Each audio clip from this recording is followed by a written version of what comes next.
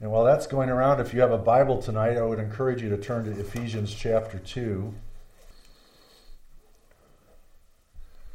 This is new for me, working from this side of the room tonight. I'm going to see if I like it. I normally work from the other side of the room.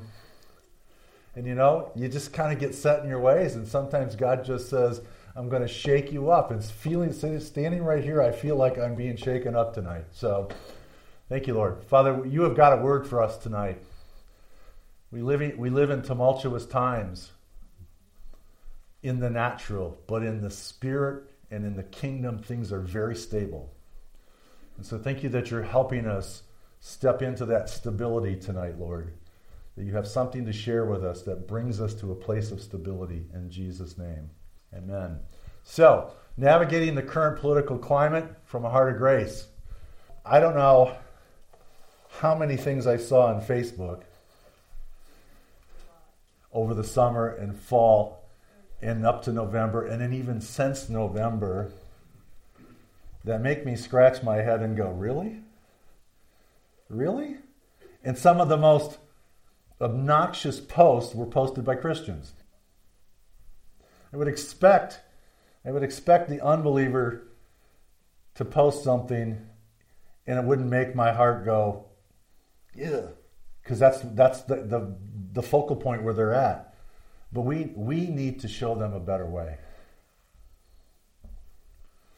And when we're standing up there going, lock her up on Inauguration Day, as some people were doing yesterday, that's a problem.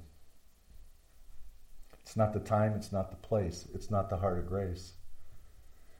God has a justice system, and if it's his desire that someone face justice in the natural realm, that's on him to perfect. It's not our job to stand up in front of the world when the world is watching the country and go, lock her up.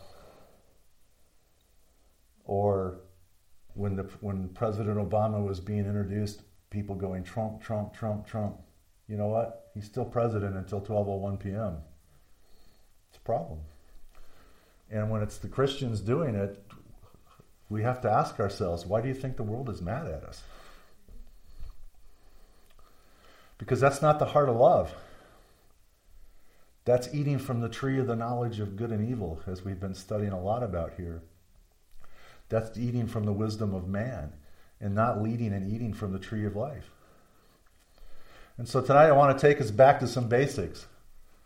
I want to go to Ephesians chapter 2, verse 1. And the yellow words are the actual words. The white words are insertions. We were dead in our trespasses. Trespasses.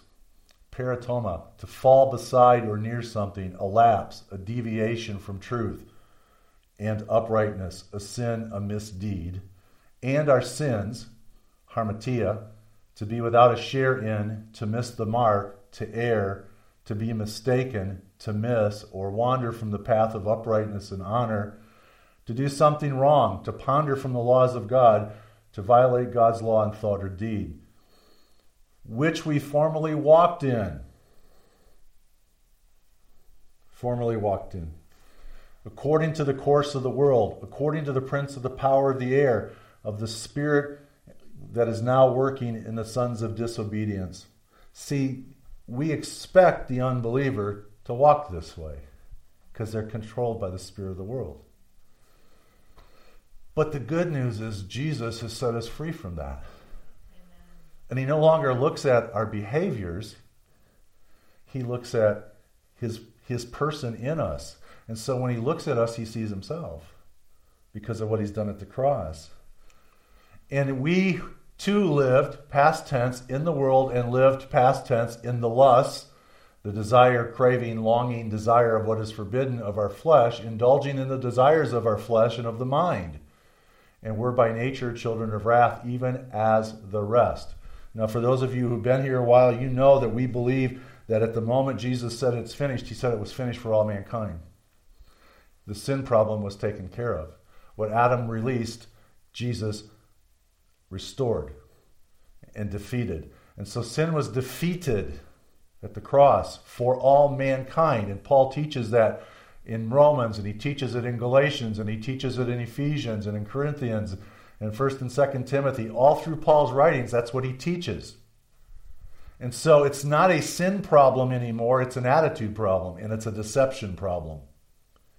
For those who are still walking in the ways of the flesh, it's because the truth hasn't been revealed to them in a manner that they've understood it. It's been revealed in Jesus, but they haven't understood it yet. It's a perception problem, and we talk a lot in this church about perception. You see, what your behaviors and your actions and your attitudes follow your perceptions. And when your perception is blinded to Jesus, then you're going to get bad behavior, bad choices. But Jesus doesn't condemn the people who are making bad decisions and bad choices because he's already defeated the underlying root cause. And so everything Jesus is doing is about wooing us into the Father's heart of love, as he did with many of you tonight during that worship set. He wooed you. He snuck up on you and said, hey, let's go deeper. Right? I'm seeing some heads shaking, yeah. And you see, that's how he functions in the world, is he woos us. He calls us into the depth of the Father's heart, not concerned about our behaviors as his primary focal point, because we know that when we grab hold of grace, our behavior effortlessly and naturally changes to conform to the image and likeness of Christ. It's not about rules and regulations. It's about vision, and it's about seeing the one who has done it all, Jesus himself. But God, this is verse 4, being rich in mercy. Everybody say mercy. Kindness, goodness, goodwill towards the miserable and the afflicted. Because of his great love, by grace you have been saved, with which he has loved us, even when we were dead in our transgressions, made us alive together with him. You know, when you were dead to the Spirit in a sense that you had no perception of God, he still loved you. And for those people who are out in our country who are just raging in anger and frustration about the fact that Donald Trump is president, God is going, I still love them as much as I love the Trump supporters. He does not distinguish between a Trump supporter and an un-Trump supporter in his love. So why do we? He doesn't. And we shouldn't either. He has made us alive together with Christ, and the goal of the Trinity is to make everybody alive together with Christ. Everything the Father, Son, and the Holy Spirit does is to make us alive with Christ. And so when we stand up there and chastise those who don't follow our political persuasion, we are dishonoring that call. As I said earlier, I think yesterday changed some things in the natural realm because it released some things in the spiritual realm. But that does not give me a license to bash everybody that doesn't agree with that. Instead, it puts a responsibility on me to share love even more.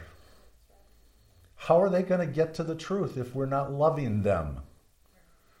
Because it's the kindness of God, the love of God that draws them into his heart. It's not about you better get on board with Donald Trump or else. That's not going to bring them around. That's something we have, I talk a lot about here. Our relationship with God has to be intentional. There is no autopilot relationship. That's not relationship if you just go into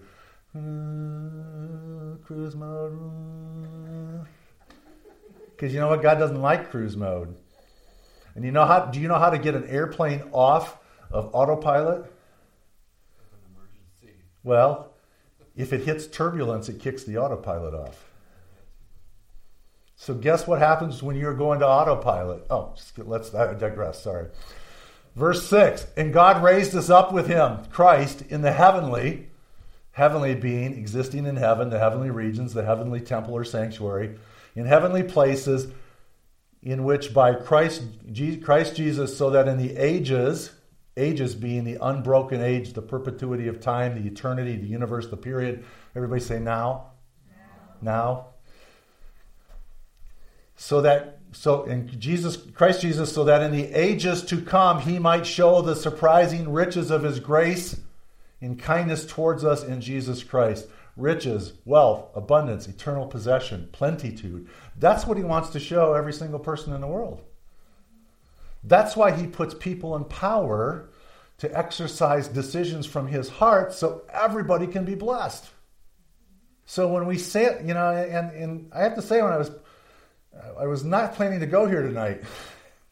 I was not planning to go here tonight.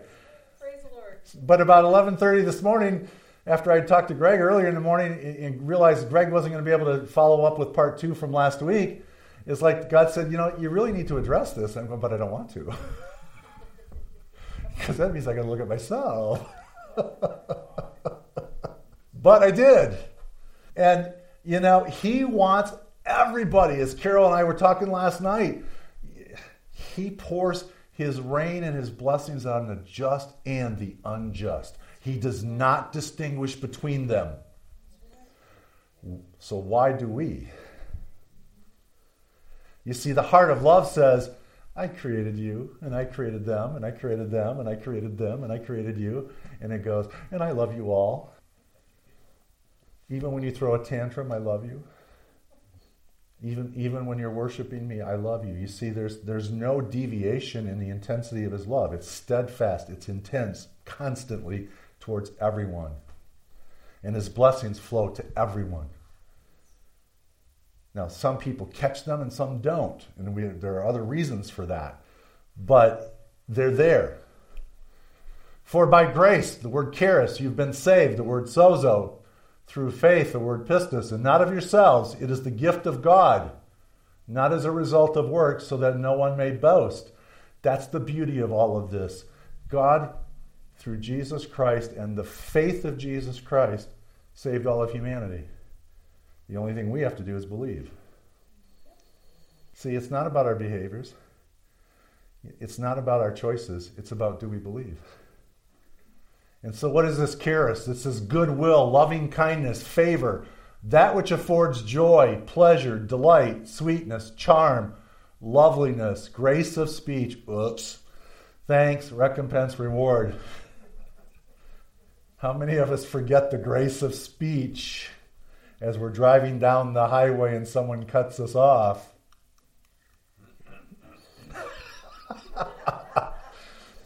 See this word grace. I mean, do you see anything in the Greek word charis that talks about negative behavior? No. God's focus is not on negative behavior. God knows that when you catch the heart of Jesus Christ, you catch the grace of what he's done, your heart will change. And you don't even have to work at it because he brings the change. But when we try to work at it and take control, then we have difficulty. You see, the best thing we can do is just open our arms up to him every day and say, hi, Dad, I'm here. I'm here. And I know you're here. So let's party today. Let's play today. Let's have fun today. And as we're doing that, our hearts are changing. Sometimes imperceptibly slow, but then it's like, bam, it springs up. And what used to make us mad doesn't make us mad anymore. And the speech we used to use in certain situations goes away. And instead we go, oh, bless them, Lord. We're working on it. Saved. To keep safe and sound. God's responsibility is to keep us safe and sound, not ours. To rescue us from danger or destruction. To save one from injury or peril, to save in suffering. So if you're having a suffering time, it's his responsibility in his grace to come and rescue you. But if you want to put up a wall and go, I can do this, God, I've got it handled, he's going to go, okay, enjoy the misery for a while. Call me when you're done. Tell me when your pity party's over and I'll be there. From perishing from disease, to make well, to heal, to restore to health, to deliver from the penalties of the messianic judgment. The judgment of the old covenant has been fulfilled. We are not under the old covenant. Thank you, Jesus. Amen. I'll take that again. Thank you, Jesus.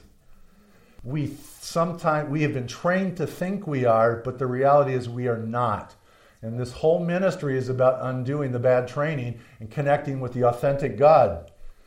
Faith, the conviction of truth, belief, trust, fidelity, faithfulness, belief with the predominant idea of trust, the character of one who can be relied upon. This is our responsibility, not that we whip up faith, but that we believe. When God said it is finished, our response is, I believe. Jesus said, I've taken care of it. My response is, I accept it. I'm not going to argue with him. I'm not going to debate him. I'm not going to tell him why he's theologically incorrect. But a lot of people that have rewritten theology to tell Jesus he's wrong. Sorry. Well, but you see, our Father loves them. He does love them. And he's working on changing their theology, just as he's been changing ours. I am not the same person I was 5 years ago. I'm not the same person I was 3 years ago. My beliefs have changed considerably in that time. So, that takes us to 1 Timothy then. In the context of, you see, if we understand Ephesians 2, and we come from a heart of grace, knowing that it's not about what we do, it's not about what others do, it's what God does and what he does through humanity to reach other members of the human race, then we can now take a look at this set of verses and develop a better understanding. Because I have always struggled with this. I don't know about you guys, but in the last 8 years, I had a hard time with these verses. Because all I could see was behavior. But see, that's one of the things that he talked to me about this morning. But Terry, it's not about behavior, even in the president. First of all, then, I urge that supplications, prayers, intercessions, and thanksgiving be made for all people, for kings. Now let me ask you this. Are kings all people? Are they included in that? And so why did you think he had to specifically reference them? Well, if we lump them strictly in the group of all people, we're going to discount the authority that God's put on them. Okay? So Don is correct in the sense that he highlighted the fact that within this people group, there are people that he has given specific assignments called kings. And we're going to see what that means in a minute. And all who are in high positions, that we may lead a peaceful and quiet life, godly and dignified in every way. This is good, and it is pleasing in the sight of God our Savior. There's a lot just in those 3 verses. We're going to break them down in a minute, but Paul's telling us there's something that we need to do, not from a must-do salvation perspective, but if we want to enjoy a quiet life, a godly, dignified life that's pleasing in the sight of our God, there's some things that we can do to stabilize or help partner with God in that. And one of that is pray for people. Now, I'm going to challenge you. What does the word pray mean? Talk to God. Ding, ding, ding, ding, ding, ding, ding. How about intercessions? Talk to God. Supplications. Talk to God. Thanksgivings. Talk to God. It all starts with, hi, Dad. Let's go on. Who desires all people to be saved. Oh, gosh, didn't we just talk about that a minute ago? Paul's theme is God desires all people to be saved. And not just in this verse, but throughout his writings. God wants all to be saved, to be sozoed, to come to this saving knowledge. Because positionally, between them and God, everybody has been saved, but not everybody makes it to the kingdom of heaven because not everybody believes. He has made provision for all people. People have to accept the gift. and to come to the knowledge of the truth. For there is one God. Say one God. One God. And if you want to know more, come to our Thursday night Trinity class right now. And there's one mediator between God and men, the man Christ Jesus, who gave himself as a ransom for... Does that include Trump? Yes. Obama? Yes. Nancy Pelosi? Yes. Oh, some of you cringed. God's going to stretch you. George Soros? Yeah. And there's one mediator between God and man, the man Christ Jesus, who gave himself as a ransom for all, which is the testimony given at the proper time. For this I, Paul, was appointed a preacher and an apostle. I am still telling the truth. I am not lying, a teacher of the Gentiles in faith and truth. Paul's message was the gospel of grace, and it was for everyone. And he was specifically targeting the Gentiles. But when he went to new cities, he often first went to the congregation of the Jews, taught in the synagogue until they generally threw him out, and then he went and taught the Gentiles. So in these verses, Paul is urging, calling, summoning a group of people to act. What people group? Believers, unbelievers, Jews, Gentiles? All. We have this opportunity in this season to destroy the concept of division, which means racism goes. You see, if we come to the understanding that Jesus has acted on behalf of all, and if we're not there, then we need to go to him and say, how come I'm not there? What have I missed in your heart, Lord? What act is he calling them to? Supplications, prayers, intercession, and thanksgiving. So what is supplication? Seeking, asking, entreating. It's not about gimme, gimme, gimme, my name is Jimmy. Hand it over, Lord. It's not about that. It's about seeking what's in his heart. Asking for what's in his heart. Entreating what's in his heart on behalf of others. What is prayer? Addressing God. But it's also worship. What we did tonight for the first 30 minutes was prayer. And it's not about a checklist. It's connecting with his heart and saying, God, what do you want me to talk to you about today? I mean, he certainly wants to know what you want to talk about, but he also wants you to know that he has some things to say too. What's intercession? Falling in with or coming together, a conference. You and God get to have a conference every time you go into intercession. See, we've been taught and we have this mindset that intercession is, Lord, give them everything they need.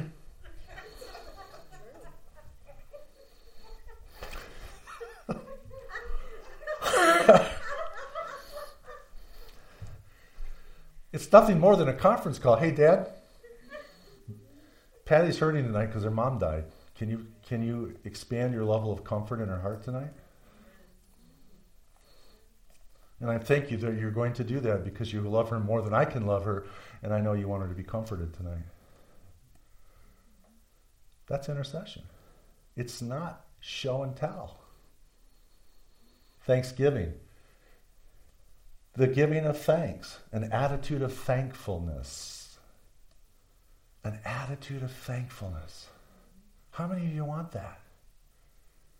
God, I thank you that it's not God, I thank you that Obama's now out of the White House. I thank you that you picked him for those 8 years because you had a purpose, and I may not know exactly what it was, but I know it's going to be part of what's unfolding today and tomorrow and the days after. See, because if you understand that God picks the leaders, and we may scratch our head and go, I wouldn't have picked that one. And 67 million people out there yesterday were going, I didn't pick that one either. But God did. God's got a plan. Do I trust him? Do I exercise that faith, that Greek word pistis, and go, God, I trust you. I don't get it. But then again, I'm not God. On whose behalf he's calling? For all people. The word for means on behalf of. Isn't that interesting? God calls you to pray for someone. He's asking you to pray on behalf of them. I just thought, interesting. Some people don't even know what to ask God or pray to God for or how to get to God. But one of the things we're going to talk about a little later is, God, give them a bigger revelation of your heart of grace. I mean, it covers just about everything. Kings, the leader of people.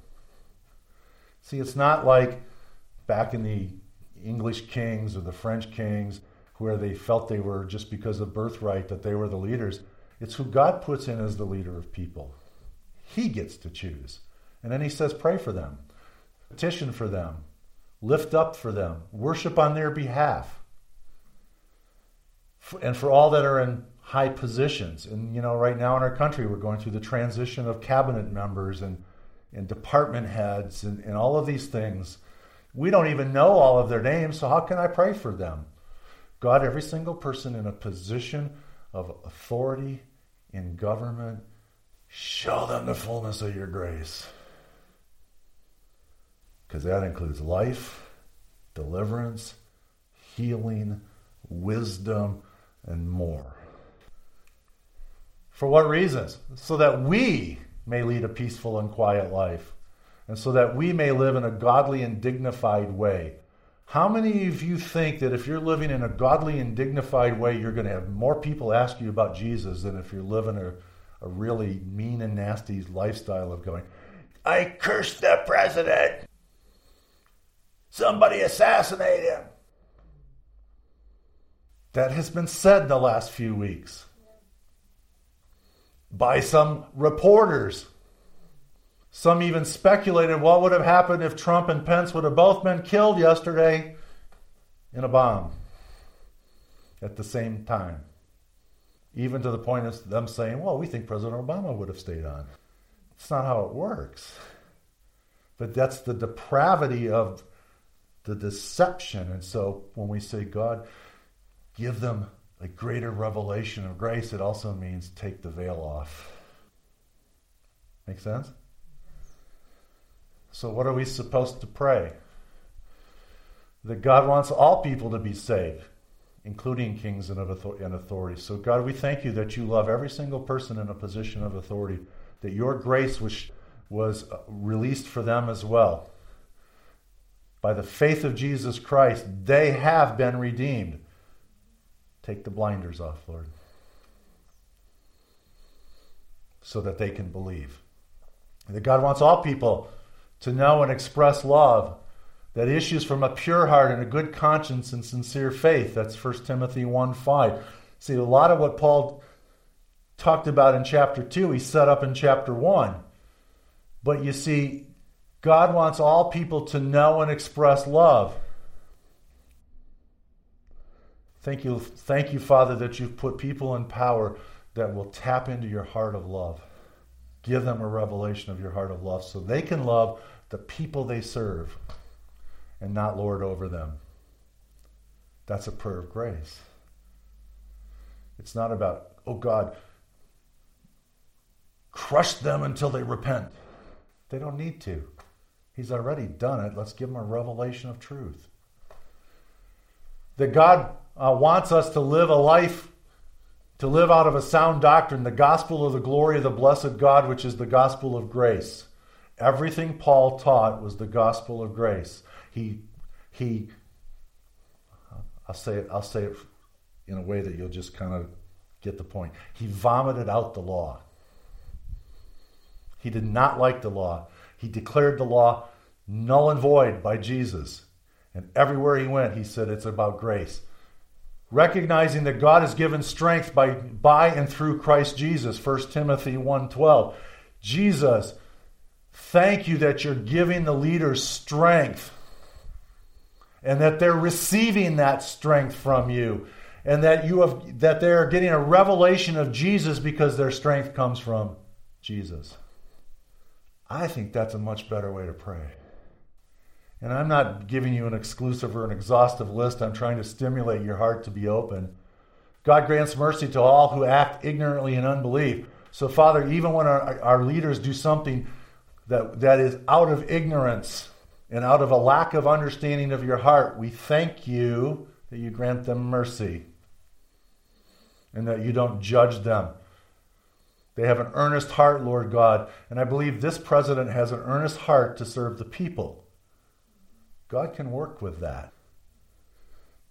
Grace and love of Jesus Christ overflows in man, 1 Timothy 1:14.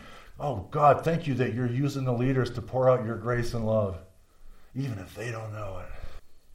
Because they're going to make righteous decisions because of your love in them will overflow into the decisions they make. And Christ Jesus granted mercy to Paul so that he might display his perfect patience as an example to those who were to believe in him for eternity. Those still to come, where there are still people out there to come. And so God has given the leaders, Paul was a leader, great mercy to perfect patience so that those who are to believe will catch a drift of Jesus. You are great leaders. He's already given you patience. It's already in you. So the next time you turn on CNN, and I don't recommend it, but if you turn on CNN and your blood pressure starts to go up, you can just say, I have perfect patience.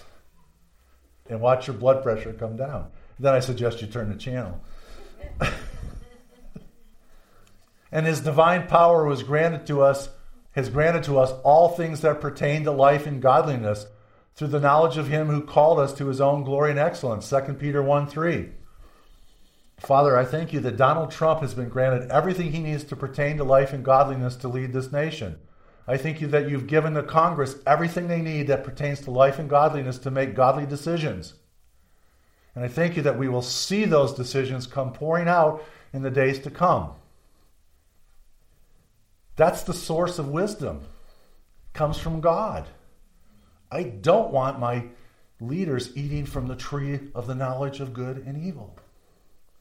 And I think for the last 30 years, our government has been doing that more and more, and God has raised up someone to say, we're done. We're not doing that anymore. How long the effects of that will last, I don't know. It's not for me to know, but I do know it changed yesterday. So if we want to see a sustained level of it, God is saying, pray grace-based prayers for our leaders. In 1 Corinthians 2, verses 1, 4, and 5, and I, when I came to you, brothers, did not come proclaiming to you the testimony of God with lofty speech or wisdom. In other words, he said, I didn't come with wisdom from the tree of the knowledge of good and evil, and my speech and my message were not in plausible words of wisdom, but in demonstration of the Spirit of power and of power, so that your faith might not rest in the wisdom of men, but in the power of God. Thank you, Father, that Donald Trump doesn't rest in the wisdom of men, because he's shown us, but he rests in your power, and he exercises authority in your power. If the church starts praying grace-based prayers for our government, oh my gosh, we're going to see so many people set free. We'll see the manifestation of one of the greatest revivals and reformations in our history. But we got to get over fighting each other about how to pray. Suggestions for prayer? That we pray that our leaders and any person we pray for would experience the fullness of the grace and mercy of God through Jesus Christ. That our leaders would know the love of God and be secure in that love. How many of you have come to a greater understanding of the love of God in the last couple of years? How much more secure do you feel? So if you feel secure in God's love, you're not going to be shifted by the wind of anger or the wind of accusation or the wind of this or the wind of that. You're going to be, I want my president to be, especially when he has control of the nuclear arsenal. Okay? To our leaders, so that our leaders would know the love of God, and we just did that our leaders would understand that wisdom comes from God alone, and not from eating out of the knowledge of the tree of good and evil. If a leader eats from the tree of life everything they do will be a release of life.